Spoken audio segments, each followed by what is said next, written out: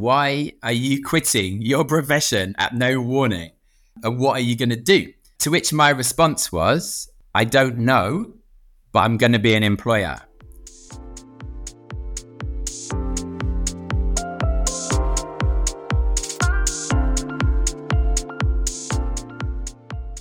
Welcome to another episode of the Wonderful Leaders podcast with a special guest as always, and also a new friend of mine that I've met over the last little while, and someone who I'm getting to know who's a real sort of encouragement to me and everything he's up to at the moment. So welcome, Matt Parfitt. Hi, Dan. Thanks for having me on. Yeah, great to be with you, mate.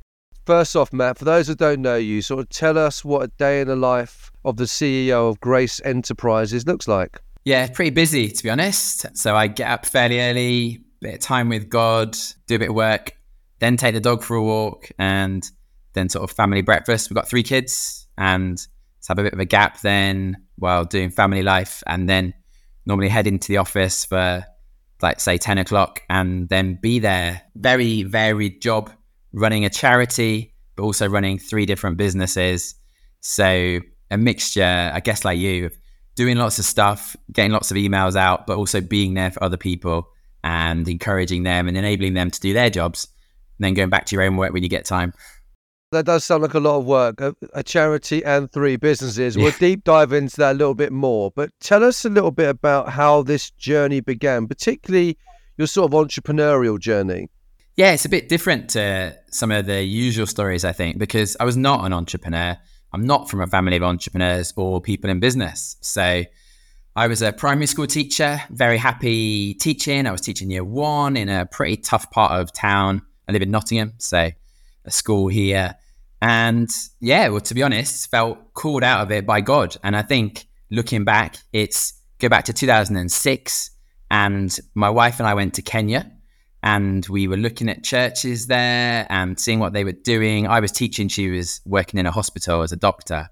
But actually at the end of that time, we went to a church and saw some amazing things. And the thing that stuck is the church was running businesses. They were seeing people come to know Jesus, being part of a community, and then they were getting employment. And it was a church that was doing amazing stuff in the community. It had a famine outreach program. It had built a police station, a school, a hospital. It was just doing amazing stuff. And I think traces back to then of seeing the power of what business can do really set something ablaze in me. Wow. So it took a trip to Kenya and almost like a whole different environment to kind of spark off that kind of fresh, was it imagination? Was it a fresh sort of, we can make a difference this way? Yeah, I think it was seeing, I suppose, the power of a church running at its full potential, or doing something I'd never seen a church in the UK do before. And so a year later, or a bit less than a year, but in 2007, then I was meeting up with a guy. His life had turned round, but he was still living in the same area, still surrounded by the same friends, the same bad influences, too much time on his hands and not enough money. So he needed a job. But actually, me as a teacher, my wife as a doctor, our friends, lots of middle-class people who would be really caring and really compassionate, but there was no one there that could give him a job. And I was getting really frustrated about this, and sort of like was arguing with God about it and getting angry and saying, God, someone needs to do something about this. And then you can guess the answer comes back to me and like hearing God, like, well, you do it then. So I did. That was a Saturday afternoon. And on Monday morning, I handed in my notice.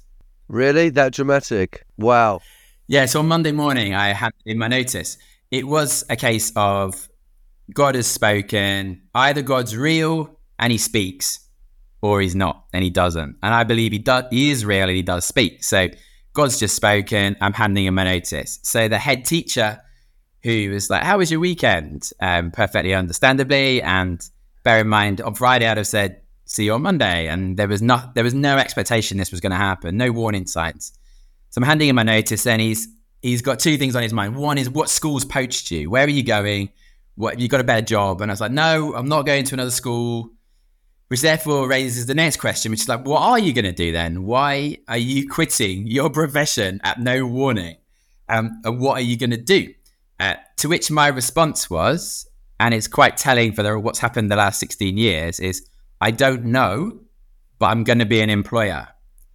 And what I was saying in that was, I don't know. And I'd probably would say it doesn't really matter what business we run, but a need to be, I'm going to be an employer. That's the specific calling on my life, to employ people who have major barriers to work, who are struggling to get a job, who potentially no one else will take on, and create businesses that will create jobs so we can employ them. So it was very much that way around. Like, I'm going to be an employer. How will I do that? Rather than I've got this bright entrepreneurial idea. Okay, now I need to employ someone. But it started from the problem being long-term unemployment, major barriers. Okay, let's go and create a solution to that involves a business. What would it be? You mentioned something earlier on. It's about the experience you had in Kenya, and you mentioned sort of seeing a church sort of alive with helping people and empowering people from an entrepreneurship and employment perspective. So what's the church got to do with entrepreneurship? It is a good question. And I think, as most churches don't have anything to do with entrepreneurship, it's clearly a very valid question. I would go back even further to being like, God is the ultimate creator, entrepreneur, making stuff out of nothing, stuff that is valuable and beautifully made. And so being an entrepreneur as a Christian, to me, seems like a perfectly natural kind of thing to do. It's problem solving and making a difference. So why the church? Well, I believe that church is God's plan A for actually making a difference in the world, for seeing people come to know him and just living out that relationship with God. So therefore, why wouldn't the church do it? And looking back, look at the history of the church doing so much through, whether it's businesses like Cadbury's or Lloyd's or Clark's, or so much Christian heritage in businesses that we seem to have lost over the last couple of 100 years. So I actually think it's a really good thing that business and entrepreneurship and the church fit together really well. But actually that the business has got quite a bad reputation, and business at its worst is awful. The rich get richer, the poor get poorer, the environment's wrecked, and it's just exploitative. But business at its best is redemptive. It creates opportunities. It gives people jobs. It gives people hope and purpose and dignity. It supports families and actually creates wealth and resources to make the world a better place. It's just that very rarely do people actually then choose to use the money that way. But when it's business at its best, I think is a really powerful force for good. Yeah, well, we're singing from the same hymn sheet there, my friend. And I suppose, like, you kind of had this sort of church experience in Kenya, then you've come back and, maybe you were part of a local church and you're kind of sort of delving into this, right, I don't know what I'm going to do, but I'm going to be an employer, and you knew you had a mission, right? What I'm really hearing is you've got that sense of mission. It's like, I'm going to be an employer. I'm going to help those people that need employment. There's a real clarity in that. But then how does that sort of sense of mission, how did that play out? What did you do next? What problem did you look to solve first? Because I know you mentioned 3 businesses up top. So where did we start? How did that look? Yeah, well, actually, in the forerunner to that. So I went to the church and was saying, look, how about we do this together? I've seen a church doing it. I really feel like it's the best way forward. I think it's a God thing. I've handed in my notice. And they said no. And I found that really hard to take. And this is 2007. But I did it for 10 years, ran a gardening business, was actually the vehicle. So it started off as garden maintenance and grew into landscaping. And I think by the end, I'd employed sort of 35 different guys doing it. But it was never about the gardening. And it was just frustrating that, how do you employ the single parent? Well, they can't do the school runs and be out for a whole day's digging. How do you employ the former addict they can't do a day's digging, their body's just not up to it in their 50s, but it'd be great if someone ran a business that could employ them. But those people didn't come along. So it got back to thinking, actually, do you know what? It's going to be me starting that business. And the gardening, I became the bottleneck. So actually, it couldn't grow past me. So I was working, I had people working alongside me, but I was doing the businessy side of it and the quotes and that sort of thing, the customer relationships and the skilled work. And I'd suddenly become the bottleneck. But actually, so laying the gardening down to say, let's do something simpler, that's more scalable, that doesn't rely on any single person to make it work means that if things go wrong with that person, it can carry on. Or more positively, when things grow, we're not stuck at, oh, that singular talented person. But actually, if we could do something simpler, let's create more jobs. And so that was what happened. I went back to the church in 2017, so 10 years after I left teaching, to say, here's a fresh sort of vision and a business plan and an idea of what things could look like if we worked together. And I guess the 10 years later, it's a long time of waiting, but actually say things had changed. So the credit crunch had come along, food banks had been established everywhere, the church leadership had changed. I undoubtedly would have been a lot more humble mid-30s than I would have been mid-40s. Also had a bit of a track record. It seemed to be working. So, and yeah, it was just a fresh time. And so the elders looked at it, and there was a decision by Grace Church to start Grace Enterprises. And so it's been a real joy starting that. Shall I outline what we do? Yes, please. Saves me my next question. So yeah, Grace Enterprises is all about transforming lives through supportive employment in our sustainable businesses. So I'd stopped the gardening and had this big vision. Let's do something in Nottingham, then the UK, then beyond, 7 businesses. So we're starting off pretty big here. But it's got to start somewhere. And that somewhere was a cleaning business that's still running now. So Radiant Cleaners. It's been going for 6 years. It currently employs about 31 people in it, including people with major barriers to work. So up to 9 refugees working for us, various of them from the Ukraine. We've got people who've been in prison, been homeless, struggle with addiction, survivors of modern slavery, you name it. Sort of major barriers to work, giving people jobs, paying them the real living wage, saying you are worthy and you are inherently valuable. We're going to pay you the real living wage rather than the bare minimum, as would be the norm in the industry. Brilliant. But also recognizing that just giving someone a job is not the answer. It's not going to solve it's not going to solve all the problems. So the supportive employment bit is crucial. The sort of holistic approach, coaching, mentoring, getting alongside people, doing life with them. We find it's that is the transformative bit, more than you've got a bit more money and you've got a job, but actually there's so much more to it than that. And giving people hope and purpose and dignity is the stuff that actually is changing lives, along with Jesus. But so that was business 1. Business 2 we started was an events business, so marquee hire for weddings and corporate events. So you can imagine it's different people would put a marquee up and take it down than might suit office cleaning. And that's very deliberate. That's why we've got different businesses, to create different jobs for different people. And so we employ people in that business. And then thirdly, just started in 2023 is our biscuit business. So half the story, it's all about us baking biscuits and they're being sold all over the place. It's a really amazing story on its own. But we'd be saying, look, it's not about the biscuit. It is a great tasting biscuit. And I would be really passionate about excellence. But actually, that's not why I quit teaching. It's not why we do what we do. It's to create jobs for people with major barriers to work. And that's where we see lives transformed.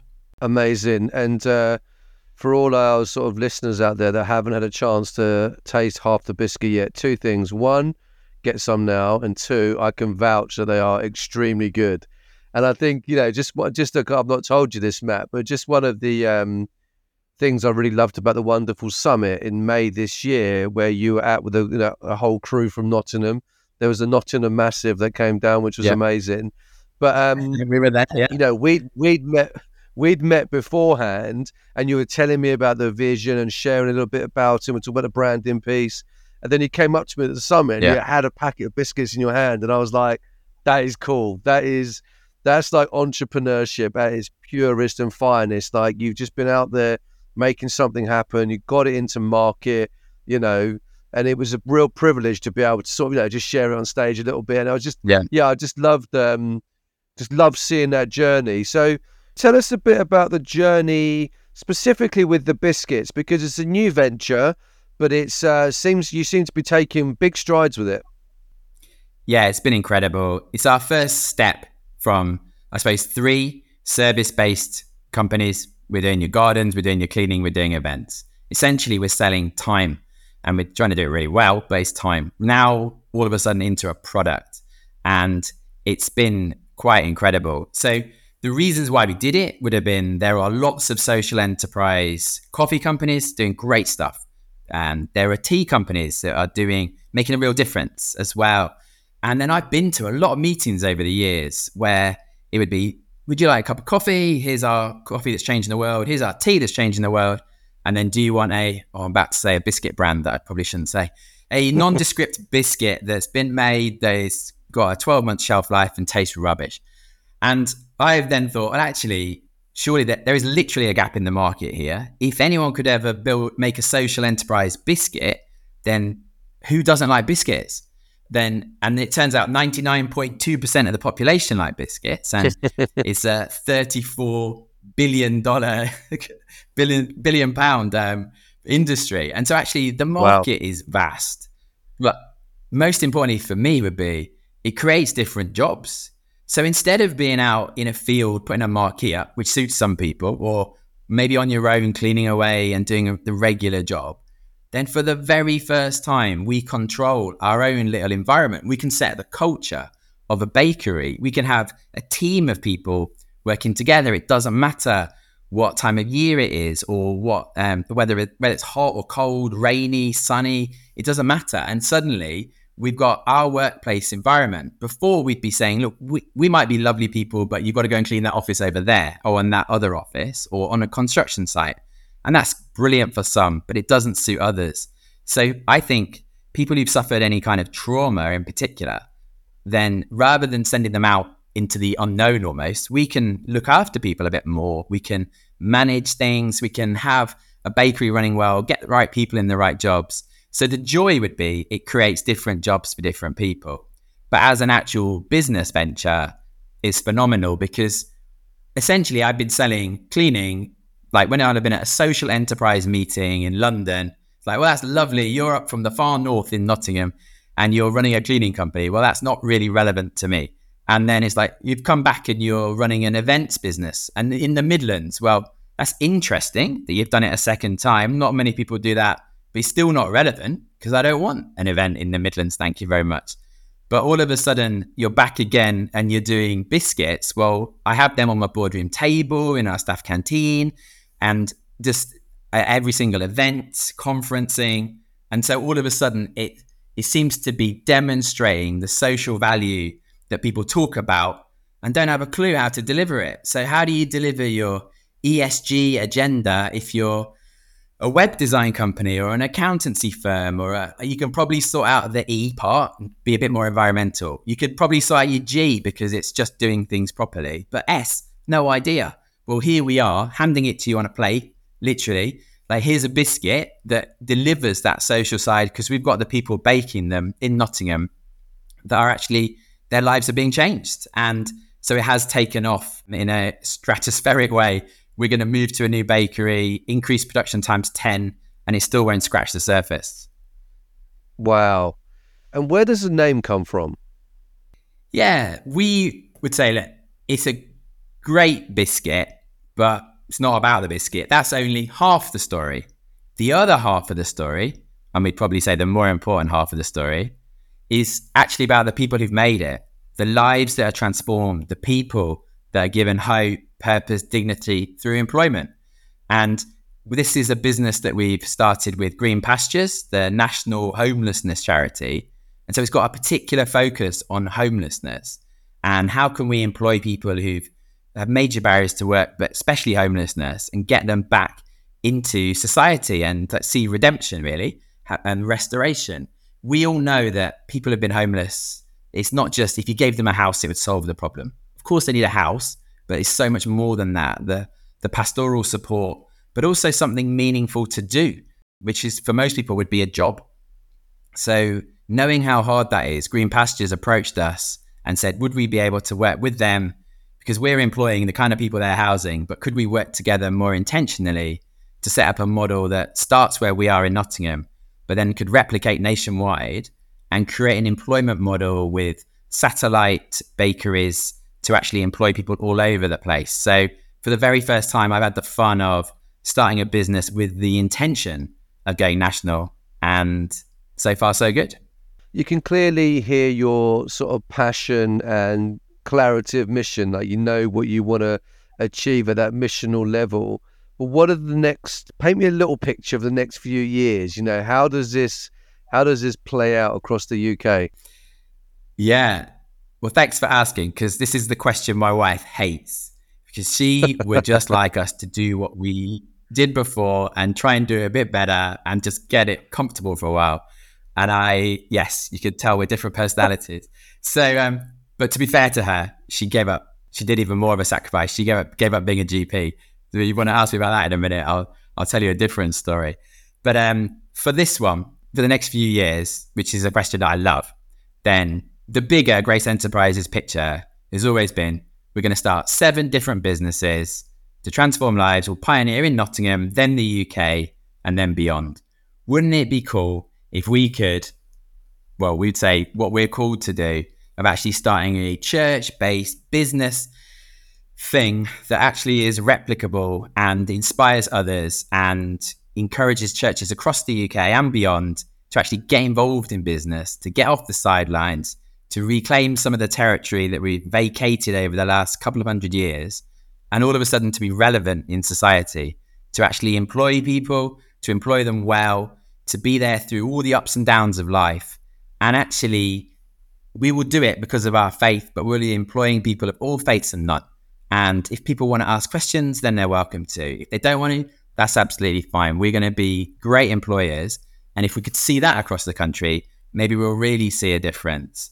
So specifically with Half the Story, which is the easiest one to replicate in my mind, then we're going to have a regional hub in Nottingham up and running that gets the business growing and established and able to fulfill the massive orders right now that we are having to say not yet to. We're not saying no, but we're definitely saying not yet. We literally cannot make enough. So therefore, but we'll work with you to solve that problem. And the crazy thing is, all these corporates that I ought to be knocking the door down and trying to get in and they say no, they are bending over backwards and fighting themselves to help us. And actually, like, we are useful to them. It's not just they like me or they like homelessness that much. It's actually, we've hit somewhere where actually this is social value at its best and they need us to win the next big tender. It's such an easy way to make a difference for them. So it is a sort of a phenomenal position right now. So our plan would be regional hub, but then to be able to create satellite bakeries so that we could say to people wherever around the country, look, if you're good at housing people, you've got people that need jobs, here is a model. Here's all the training. Here's all the manuals. Here's all the recipes. Here are the standards. We'll come and train. Come to Nottingham for a bit. We'll come to you and train you. We've already won the big orders. We're giving you guaranteed work. You can give your people regular work. You can pay them the real living wage. You can create something of value. You can do the bit you wanted to do, which is the pastoral side. You don't need to be great at sales or marketing or websites or anything like that. It's all been done centrally. So actually you do what you're good at, change lives locally, and we'll centrally give you the tools to do that, rather than running one big massive thing in Nottingham if it was to work and saying, wow, come and look at this, it's great. Actually to say, we want to see people employed across the country.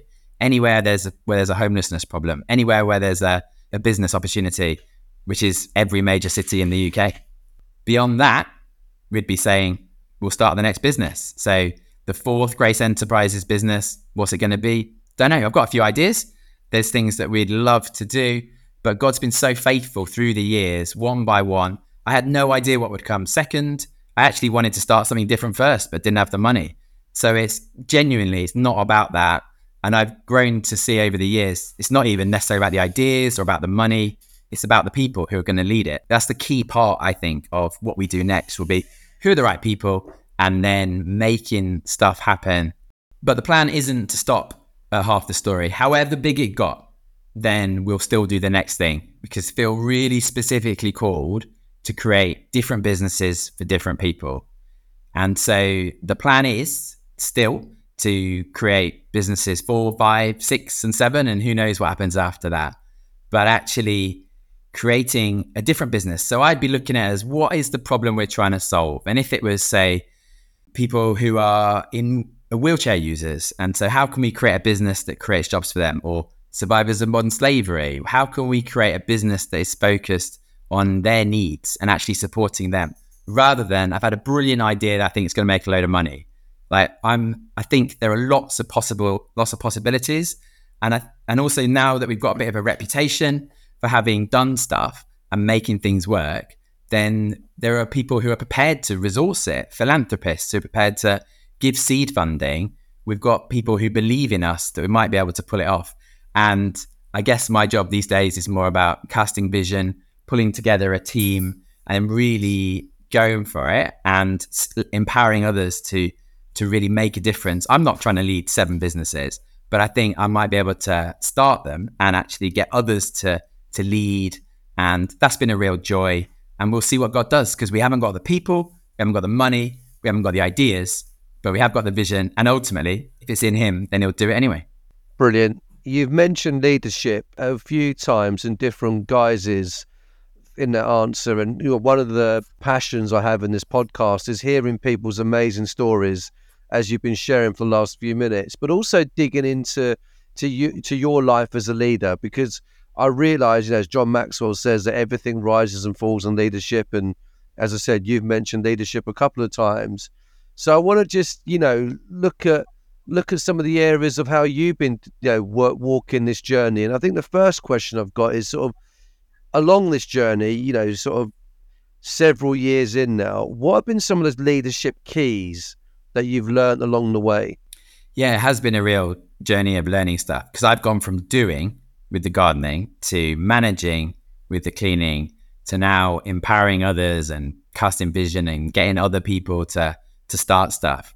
And I've enjoyed that a lot more than I thought. Like when I was a primary school teacher, I didn't even want to be a head teacher. I wanted to be on the coalface with the children. When I was gardening, if you ask me what was the best bit or what do I miss, the only thing I'd say is being with the guys and working together and being side by side. And so, yeah, the journey has definitely changed over the years, now actually managing and then leading others. So I think that, a book I've read, The Trusted Executive by John Blakey, is brilliant. I'd highly recommend it to anyone. That talks, as you would guess, about trusted leaders and the power of trust, and not trusting in power, but the power of trust. So that's a really powerful book by a guy who's been there, done it, and it explains it really, really clearly. And as I said, I found a real joy in empowering others, much more than I thought I would. And I found that I've gone from being the leader that said, I would never ask anyone to do anything I couldn't do. I could do everything when it was gardening, and then I would choose to employ someone else. And if it came to it, we could both dig a hole and I'd still win. Like, as in I could prove myself, I could justify why I was doing what I was doing. But actually, now it isn't about, can I bake biscuits? It's about, can I put the right resources and the right parameters and get the right things for people to be able to lead that, get the right leaders in place, and really letting them run with it, to see them, not to micromanage, but to say, look, how can I add value here? How can I help you? What are the obstacles? What are the bottlenecks I need to remove for you to go and do your job to the best of your God-given abilities, rather than, you don't need to do it the way I do it. This is the problem. How can I help you to solve it? Rather than, here's my solution, which, let's be honest, obviously it's my favorite solution, but it's one of many and it doesn't need to be solved my way.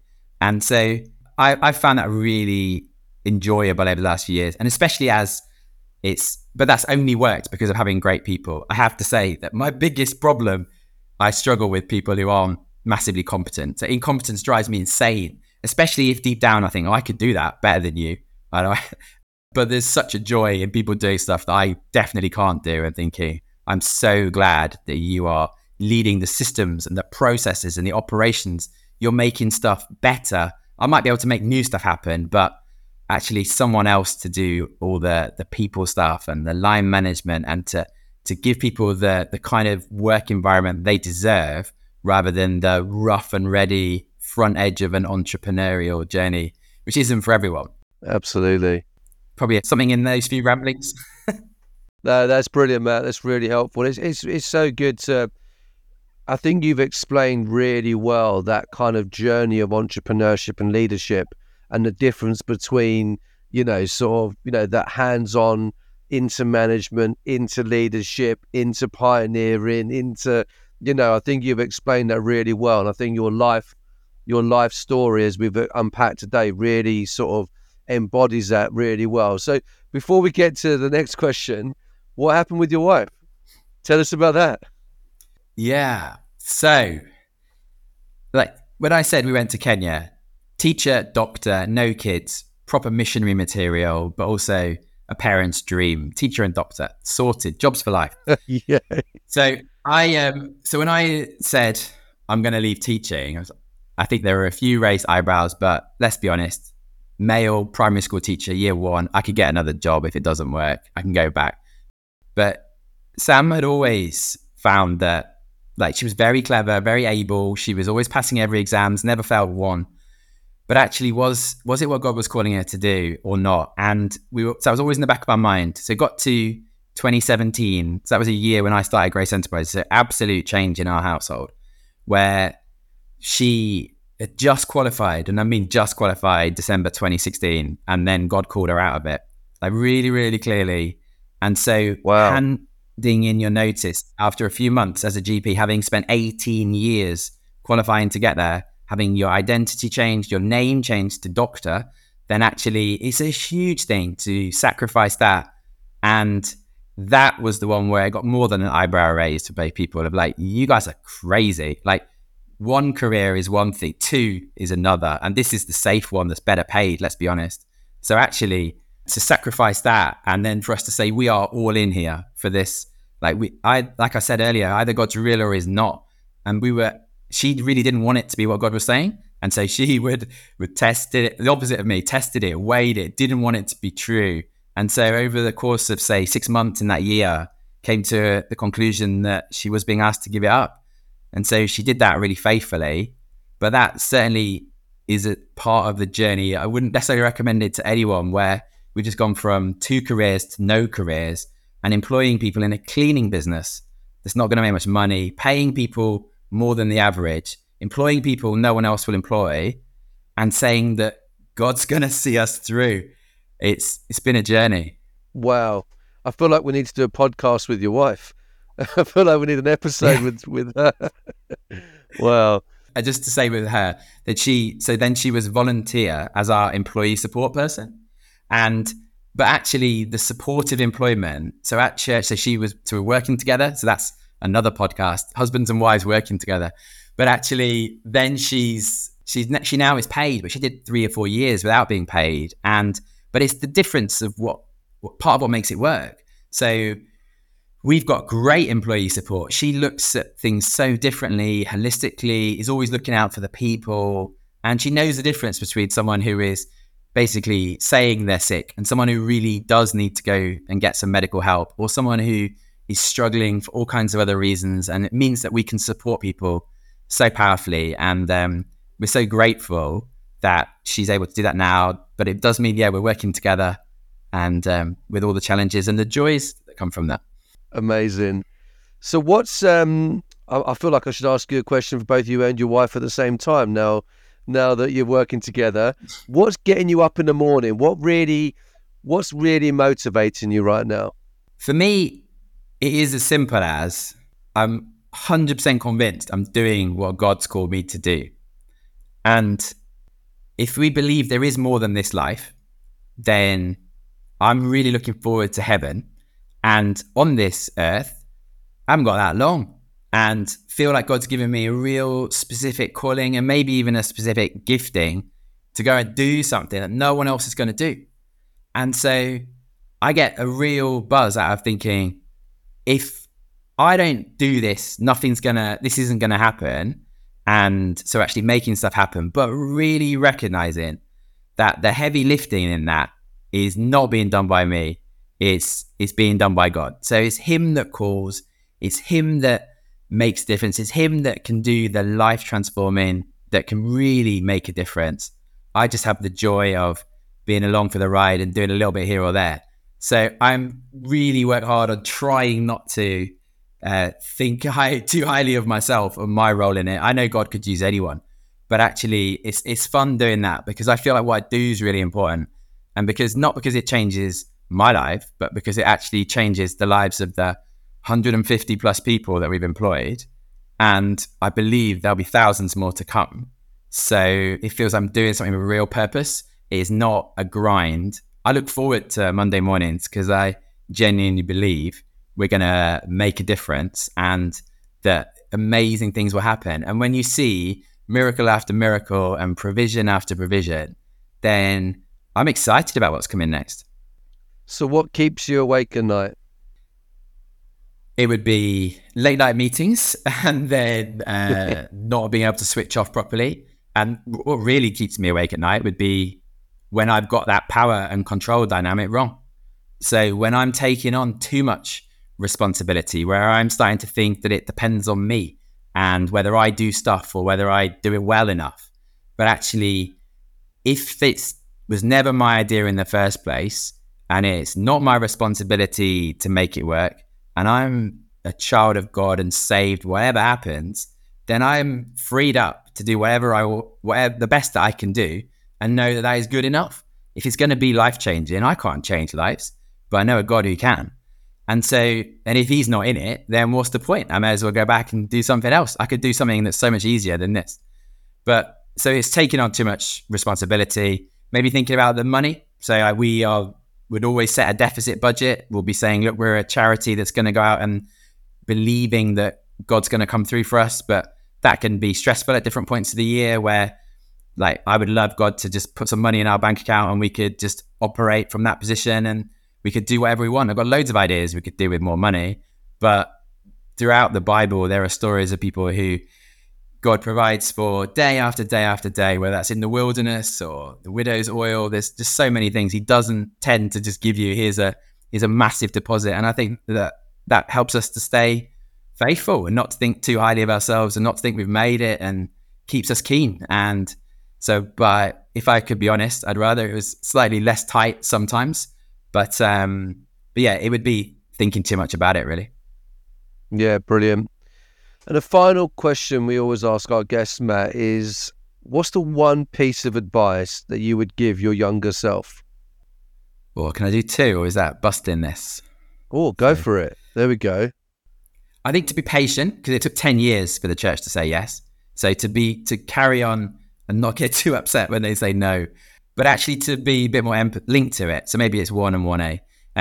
It's empathetic, and actually to understand that other people don't see things quite the way I do, that their point of view is different. Not everybody likes change or the adventure. And even if I was right, and I'm not saying I am, even if I was right, then actually taking people with you on a journey is worth it. It is going to be slower.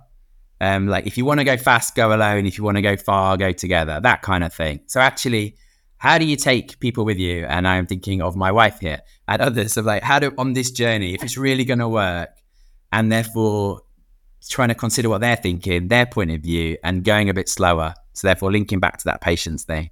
I think I've still got a lot to learn there, and therefore I definitely had even more to learn a while back. Brilliant. Matt, it's been such a pleasure just hearing you unpack your story and hearing that sense of clarity of mission and vision, and that how you're keeping that at the forefront, and just the wisdom that's come over the years, and not realizing that you can't do everything and it's not about you, and patience and all those things you've shared are brilliant. So bless you and your wife and your family and all you do, and yeah, looking forward to sort of being with you on this journey and cheering you on. Thanks, mate. It's been great fun. Really enjoyed the questions. I do actually love listening to the Wonderful Leaders podcast, so it feels like a real privilege to be on here. So thanks, mate. And yeah, looking forward to doing this adventure with you in the years to come.